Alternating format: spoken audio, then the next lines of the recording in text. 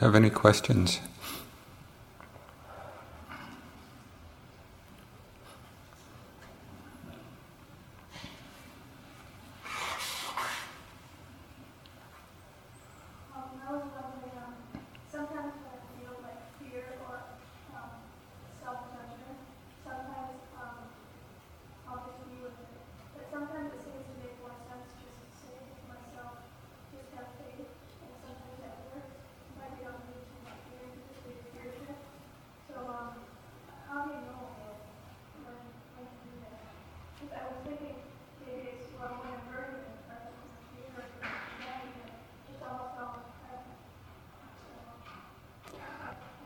The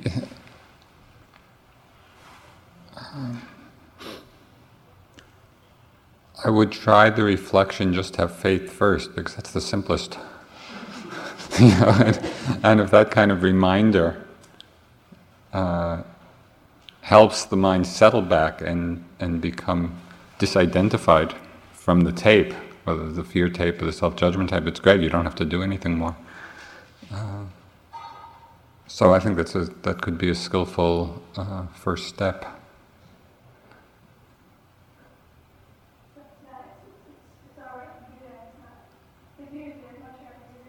It's fine. It's definitely not cheating.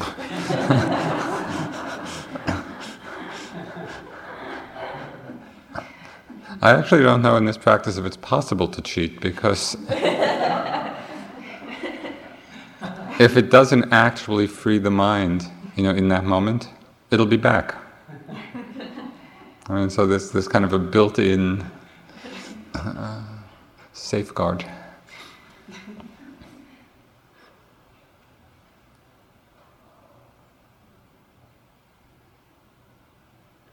And what's so amazing, as you've seen now for many weeks, is just how seductive different mind appearances can be.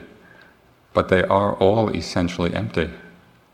They don't have any strength or reality other than the power that we give them. So that's the bottom line.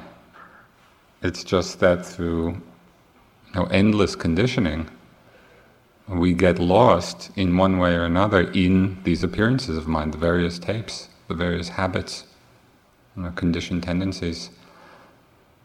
And really the task is not particularly or necessarily to figure it all out, but rather to just find the skillful means to stop buying in, to not be identified with.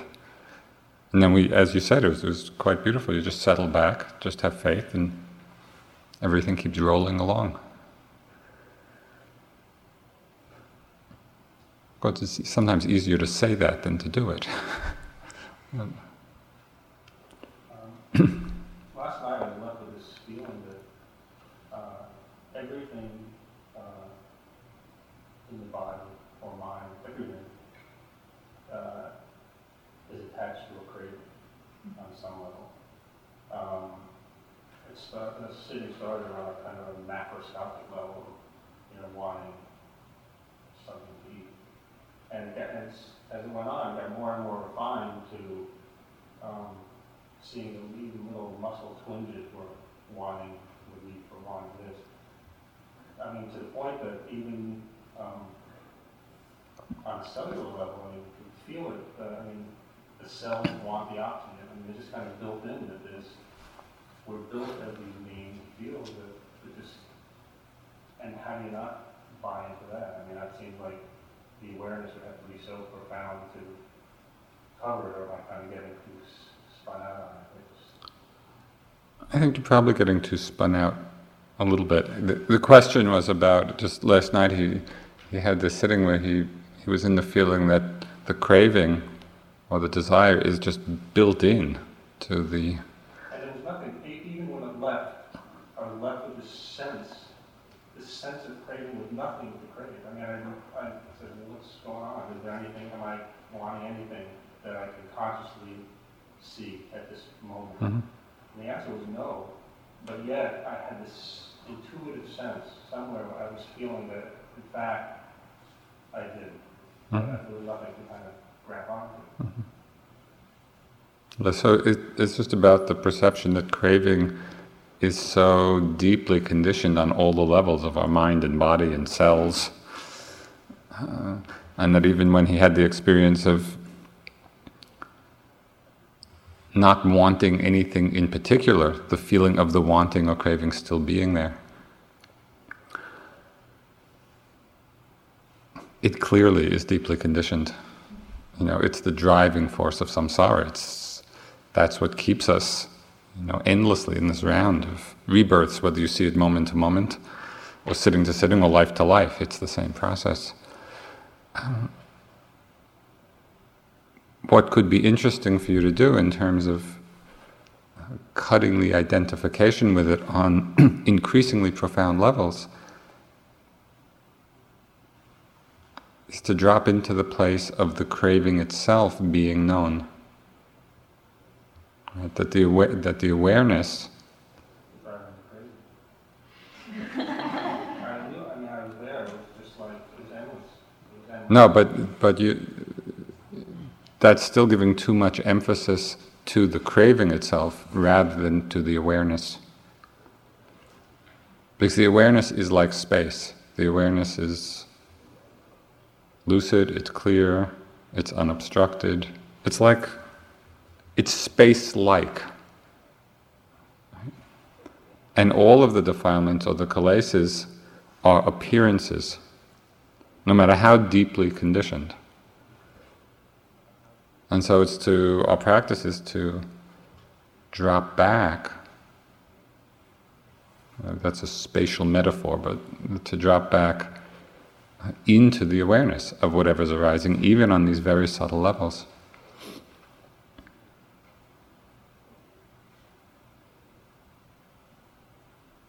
And to know that, at least according to the theory, the craving is really not uprooted from the mind until one is fully enlightened. So don't be surprised as you...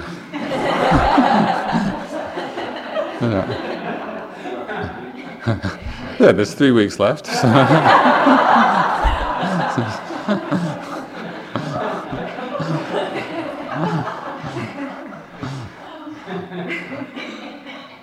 But just a reminder that it is actually more freeing to see the different and increasingly subtle levels of craving than not to see it. So just as it reveals itself, there actually can be a kind of delight in the mind that it's being seen, right? Rather than the sense of, oh, there's so much craving, and down the path of discouragement. It's really because of the growing awareness that you're seeing it on the more and more subtle levels. And that's precisely the vehicle for freeing the mind from it. It needs to be seen, otherwise we're unconsciously acting it out.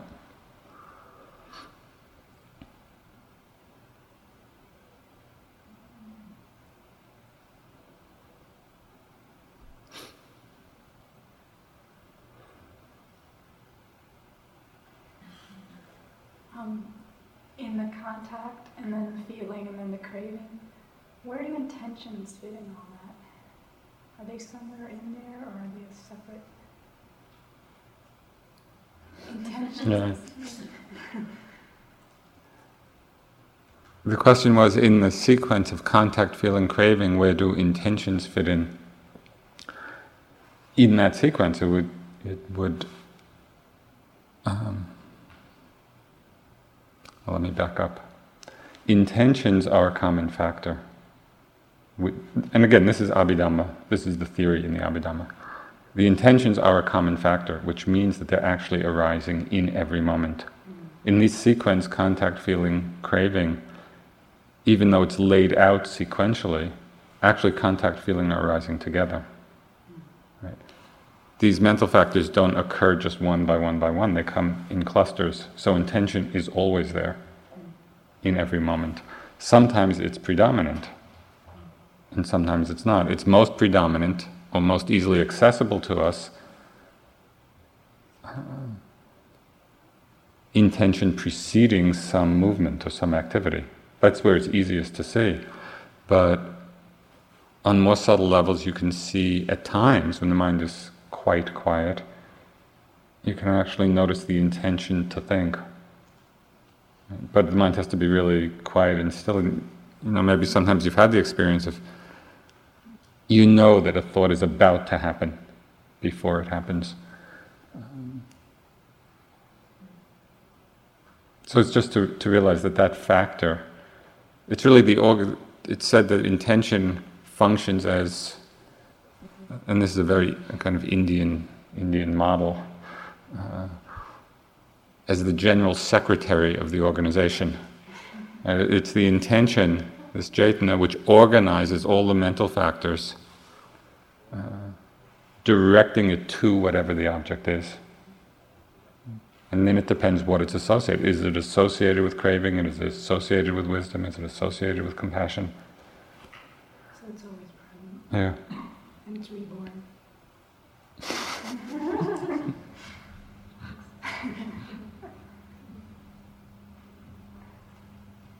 Michelle was talking the other night about similarities between Native American culture and some of the teachings of Buddha. And as I was thinking about that, I was thinking of in Native American culture, there are things, like the word rites of passage, kind of, that people, towards adolescence, that people would go through. It was sort of, did they ever talk about anything like that in terms of rites of passage? There's a very interesting rite of passage in at least some Buddhist cultures, and it's quite striking to me because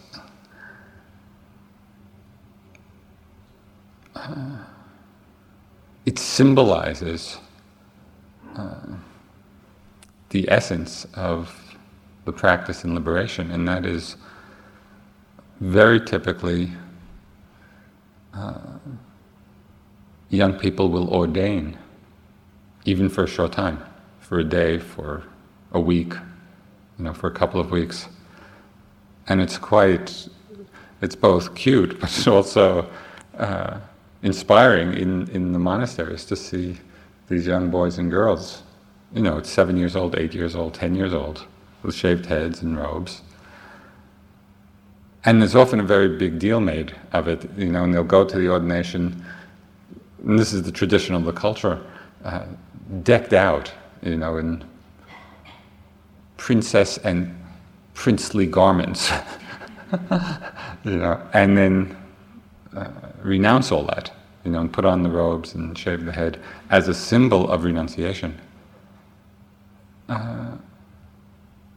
Whether or not, I'm sure for each individual young person, it's taken in on different levels, but it really is the symbolizing, of the renunciation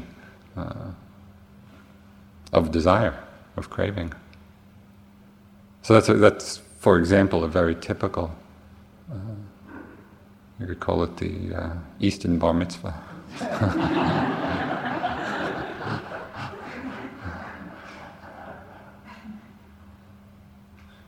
And it really is quite inspiring in the Buddhist texts, and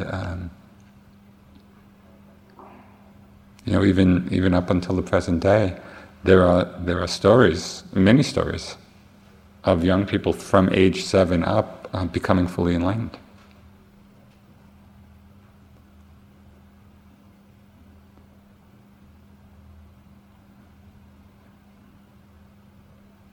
Any other questions?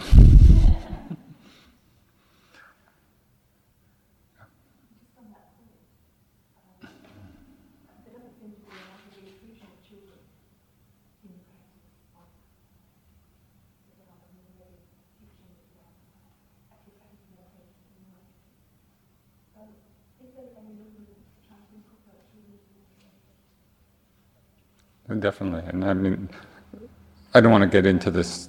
The question was about whether in the West there is much teaching of the Dharma for children.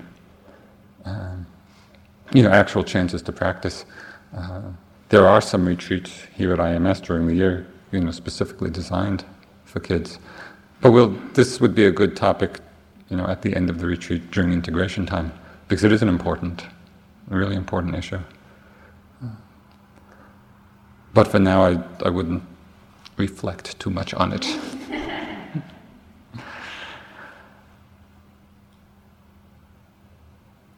Enjoy your day.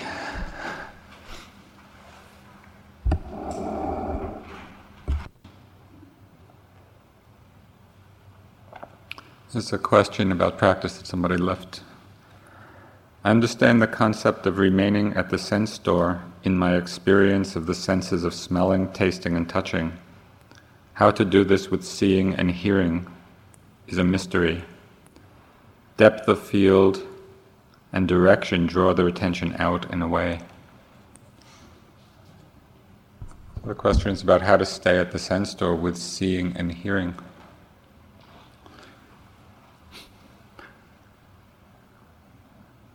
I think it's helpful to keep in mind that in every moment of experience through the senses, three things are happening. There's the sense object, the sense door. For example, a sound is the object, the door is the ear, and then the consciousness or awareness which arises out of that contact. At different times in the practice, one or another of these three things will be predominant in each moment. So, for example, we can be noticing the arising experience, and sometimes what's predominant is the actual sense object, the sound, the sight, the smell, the touch. Sometimes what's predominant is the feeling or sensation at the sense door. So, for example, with a sound, sometimes either spontaneously or through intention, you could actually pay attention to the sensations right at the ear as you're hearing the sound.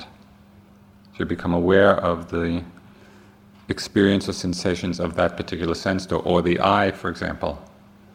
Actually feel the sensations of that sense base.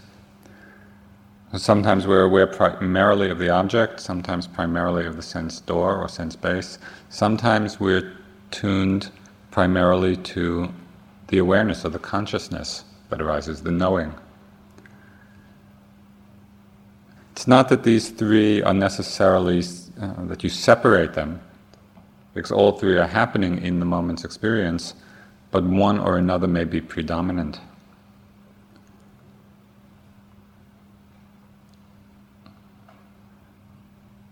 So I hope that wasn't too confusing. I've heard you explain this before, and I have a problem with it. One thing that seems to me that the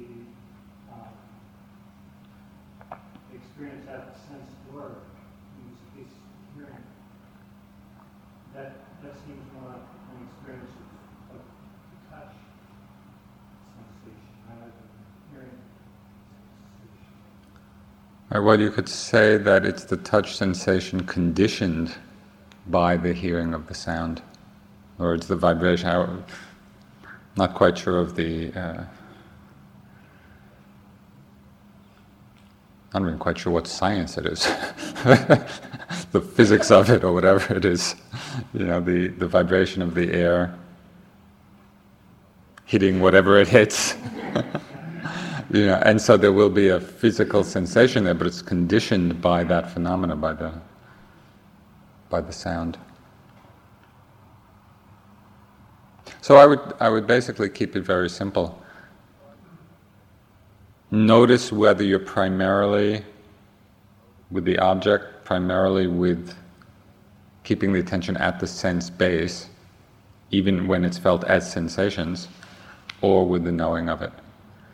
And often it will be a mixture of the three. You know, it's, as I say, it's not that you separate them, but at different times one or another will be in foreground.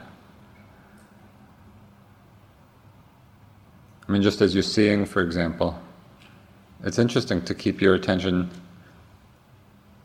either in what's being seen, not so much as a concept, but just as color and form, you know, and light and shadow. Sometimes being aware, you could say, of the sensations of the eyes, and sometimes of the knowing, sometimes of the awareness itself.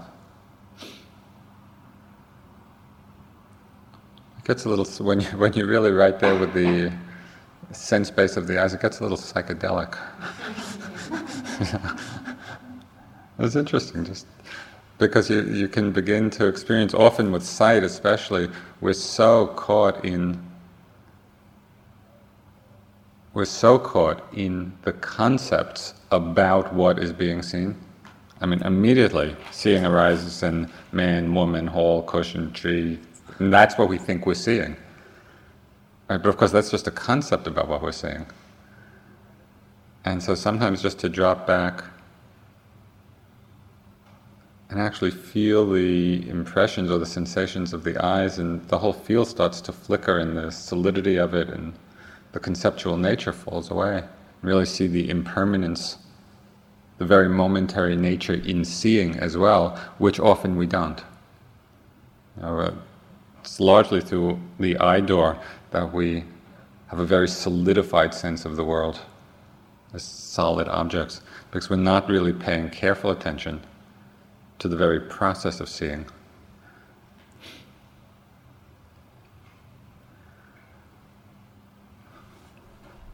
Could you elaborate a little bit on the knowing aspect, like the awareness aspect?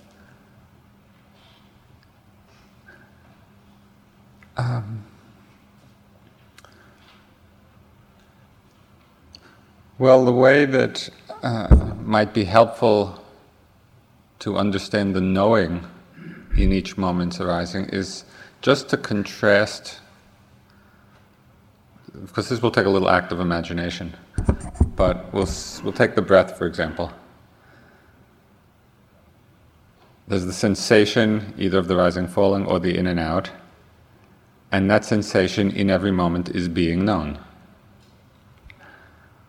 So just in your imagination, contrast the difference between that experience and suppose there were a corpse, and its stomach were being pumped, and the rising, falling movement would be there. The physical movement would be there, rising, falling, rising, falling. But as far as we know, there's no knowing going on. There's just the physical movement. There's no awareness. Okay, so what's the difference between your experience and the experience of the corpse? I don't know if this example grabs you as much as it does me.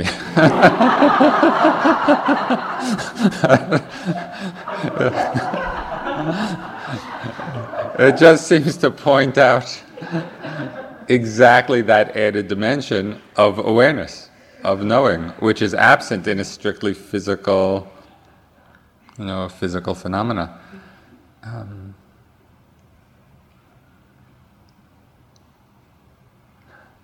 Something which I've mentioned throughout the course and I found helpful is to express this to oneself in the passive voice. So, for example, sound being known, thought being known, a breath being known, because it takes the I out of the knowing. There's no one doing anything there. Something arises and is known. And so then you could further look and investigate, and this gets to be quite a interesting matter. It's clear that something is being known. That's our experience, sound arising and being known. But then one might investigate, known by what? And we ask the question not so much to find an answer, but as a vehicle for exploring the nature of awareness. And here's where it gets interesting, because when we actually investigate the nature of awareness, there's nothing much to find. Right? It's invisible, it's clear, it's unobstructed, nothing is getting between the awareness and the object, there's no barrier, it's completely unobstructed, it's boundless. It's space-like. And it's not space, because space doesn't know anything, but it has some of the characteristics of space. We can't see space. It has no boundary, no color, no form. awareness is very much like that, and yet there's a cognizing faculty. And this is the great mystery of consciousness. And what's amazing is that it's a mystery that's revealing itself every single moment. There's nothing, we don't have to go looking for it or create it, or it's happening in every moment. But mostly we're completely overlooking it. And so I've just found it very interesting in the practice to settle back a great deal of ease and simply notice moment after moment things being known. You're not creating the flow of objects, you're not creating the awareness. It's just sound is known, a breath is known, a sensation is known, it's all happening by itself. And to begin to notice or understand, recognize the spontaneous, empty nature of awareness. So it's all kind of investigating, but not with that. Especially with awareness, it can't be done with a heavy hand, because it's very subtle. It's like space. But again, keep in mind that it's space-like. It's not actually space. Is the mental consciousness, the six consciousnesses, isn't it the mental consciousness that we're cultivating when we're cultivating mindfulness and awareness? Doesn't that have to come into play with each of the others in order for the awareness to be present? It's not just the hearing consciousness that gives us that awareness and mindfulness, right? No, I believe it is. But this consciousness, this is according to one model. Okay, in every moment of experience, this consciousness with a particular object, a sight, a sound, a thought, a sensation. And in that moment of consciousness are a whole array of different mental factors or mental qualities arising together with that moment of knowing. So, for example, mindfulness, concentration, greed, hatred, fear, love, compassion, these are all mental factors arising in a moment of consciousness. And so, in this model, there are 6 kinds of consciousness, the 5 sense doors, and mind objects. And each one is arising, knowing the object, and colored by the associated factors which are arising.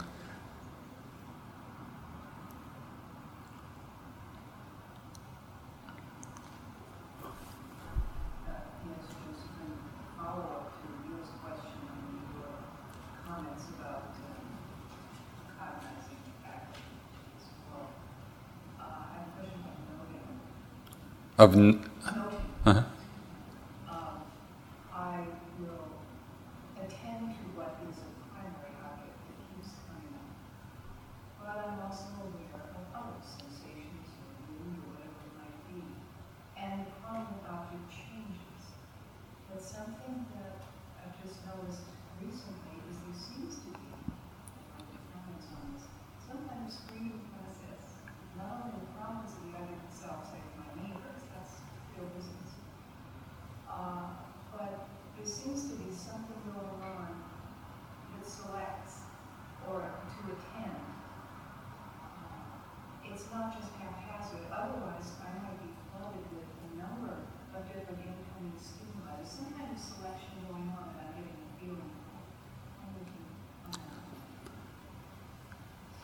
of. The question was in the being with the primary object and then noticing other things arising, that there seems to be some kind of selection process in terms of where we direct our attention.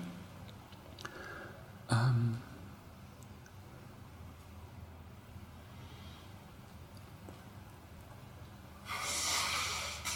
think that selection process could be conditioned by a lot of different things. One is by the strength of the arising object, as you said, so if there's a strong pain, just the intensity of it. There could be some actual choice in the mind that you're going to, for example, open to sound.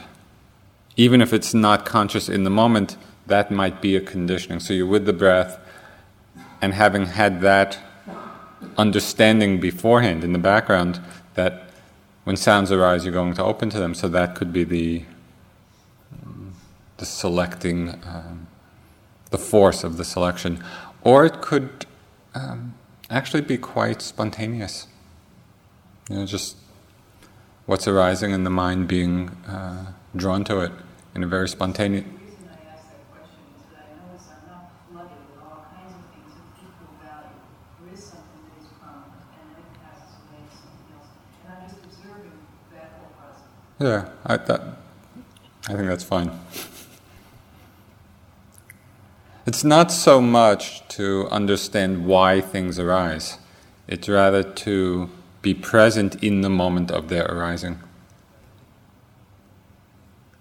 So the why question is not so important. It's much more helpful simply to see how each moment's experience arises and passes away, seeing the momentariness of phenomena. And what it is that we're watching, or observing, or feeling, on one level it's really irrelevant. If it's not one thing, it's another. And what we're practicing is non-attachment. We're not practicing to have some experience. We're practicing non-clinging. So keep that in mind as the reference point for what you're doing. And it's very easy to forget that. Because as I mentioned the other night, we get enchanted by objects. We get enchanted by experience as if that's what we're practicing for. But that's not where liberation lies. Liberation comes from non-clinging, non-grasping. So irrespective of what's arising, our practice is the same. I think we need to go do interviews.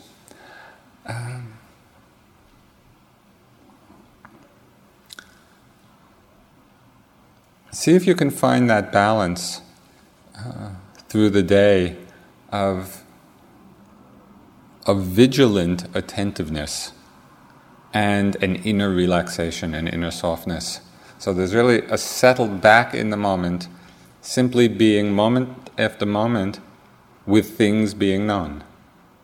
So as you stand, as you turn, as you begin walking, as you put your shoes on, whatever, make the day seamless in that way. Notice when the mind gets pulled out from that and simply come back again.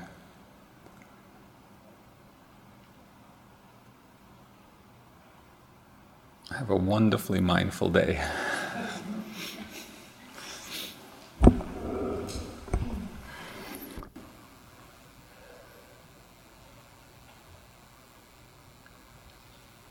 Do you have any questions about your practice? I'm wondering if you could any word of wisdom about looking at the paradox between metta and upekkha. The question was about working with the paradox between metta and upekkha, loving kindness and equanimity. There's one very simple guideline. Don't do them at the same time.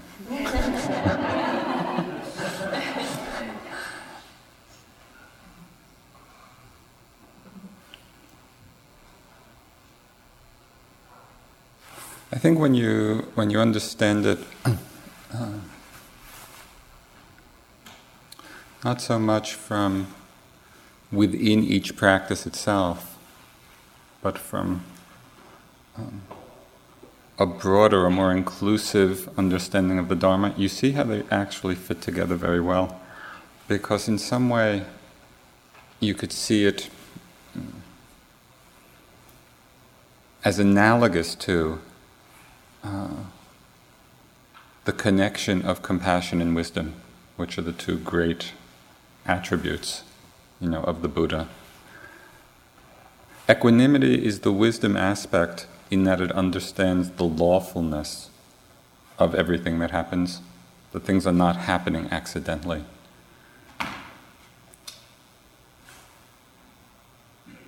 Understanding the lawfulness allows the mind to become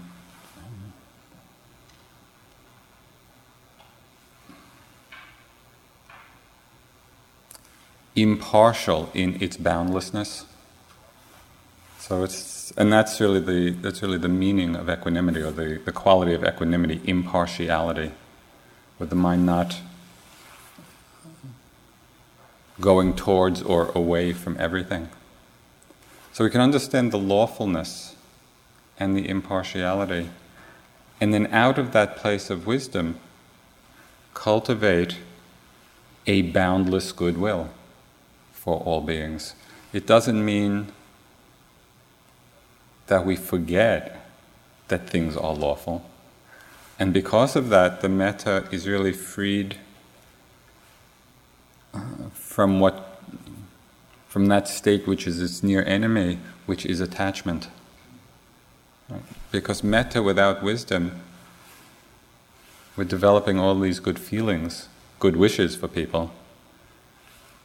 Without the wisdom, it could easily become or turn into attachment towards beings. So that's where the balance is. It's like the balance between wisdom, compassion, or equanimity and metta. It's the wisdom which holds the metta, or the wisdom which allows the metta to flow without any grasping, without any clinging. Is there, I thought that there was possibility of some effect of the metta. You're working every day with metta, sending good wishes, and that there could possibly be some effect at the end of receiving. The question was the assumption that there's some effect from the metta. Sitting here every day doing it, there's always an effect from everything. Because nothing is happening in isolation. There's no. So every thought, every movement, every action, of necessity, will have effect in the world. What the effect is hard to say.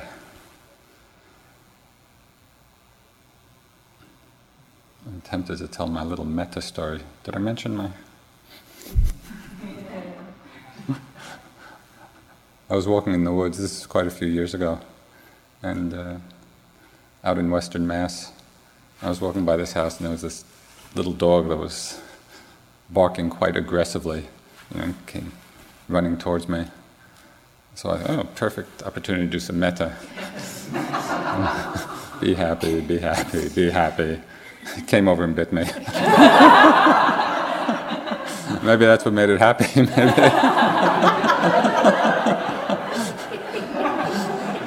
So it always has some effect. Although in that situation I did begin to question the purity of my motive.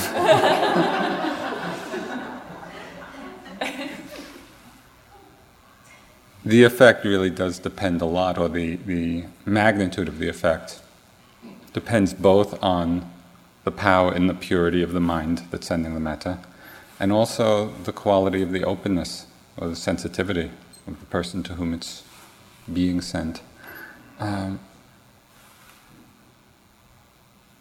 But that does not... Actually, understanding that there's an effect from the metta itself highlights the lawfulness of things. That given the development of certain mind states, it will have certain results, even though we can't necessarily know what the results are all the time. So it's not paradoxical in that sense either. The danger or the caution is not to be doing the metta with an attachment to result. It's really like a free offering. It's a free gift. We send it out. Let what happens, happen. Otherwise, there's a kind of clinging or attachment, expectation in the sending.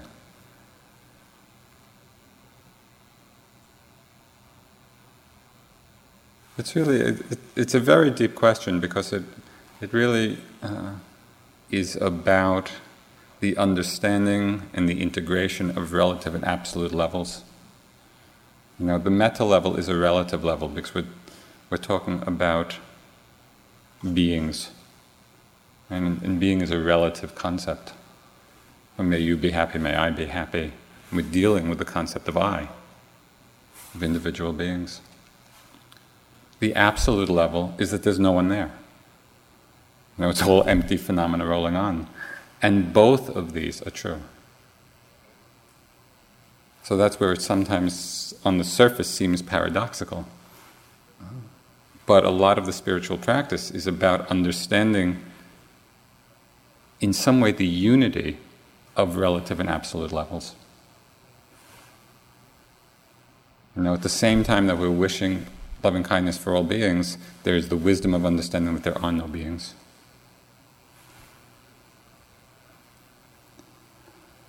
So we have another 10 days to figure this out. I have a question about Pekka and the other Brahma action. I notice, I wouldn't call myself a particularly strong practitioner of any of the Brahma Viharas. I'm much more sort of into Vipassana. But I notice in my daily life, last year after the 3-month course, that frequently those I guess the bhavanas would arise spontaneously according to the circumstances I was witnessing or involved in. If you saw or heard about in the news some terrible disaster, you could hold it by saying all things are as they are. I feel tremendous sadness and sorrow for the beings who were involved in that catastrophe, but also and also, in terms of metta, frequently, without having been a particularly strong practitioner of it, the metta would arise fairly spontaneously. So my question is, I know that people are doing 3-month courses in each of the Brahma Viharas and stuff.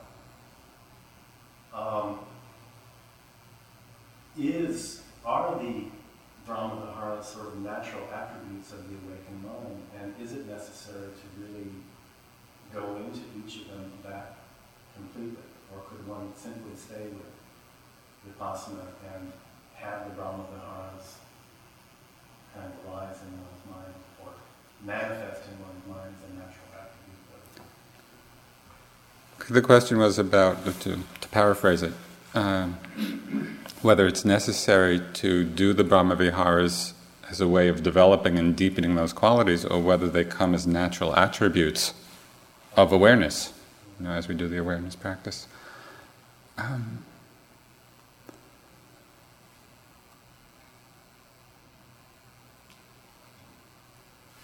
My mind, when it's given 2 choices,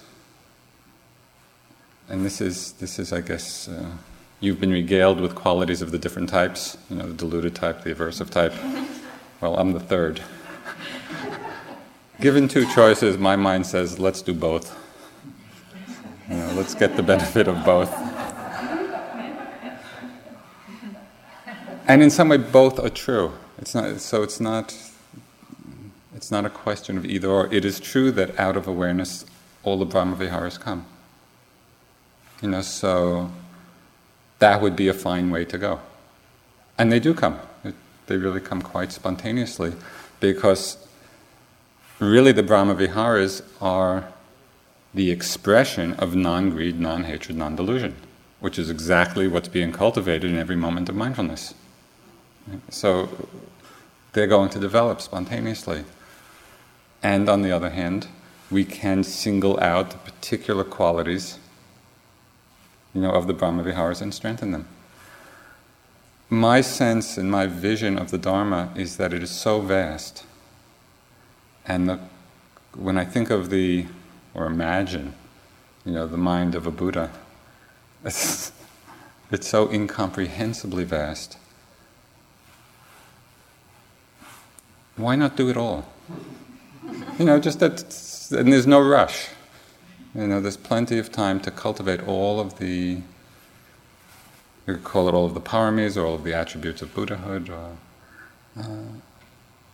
and they all are feeding each other.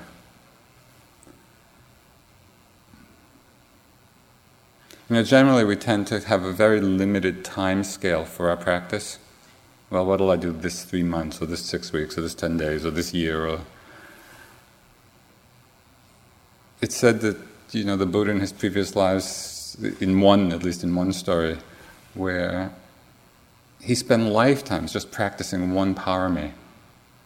Lifetimes practicing patience, lifetimes practicing metta, lifetimes practicing lifting, moving, placing.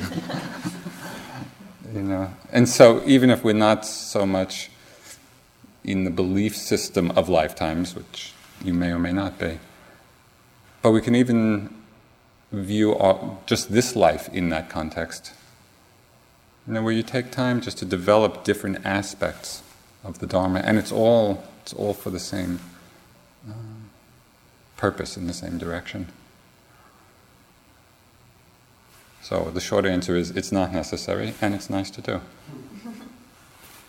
Well, I think what's motivating that question is something that Michelle said in one of her talks about someone she knew who had practiced Vipassana for 20 years and had never done metta, and then he started to do metta and said, that he felt about his Vipassana practices had a sort of aridity about it.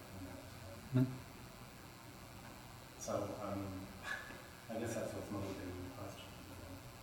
I personally don't feel that Vipassana has merit, but then I haven't been doing it that long. And there's the concern that it might become more arid as it goes on. The particular rhythms of our practice and the particular practices we do, I would really be very intuitive about what feels appropriate to be doing at any stage along the way.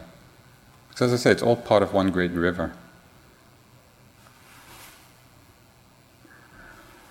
There's just one announcement I'd like to make.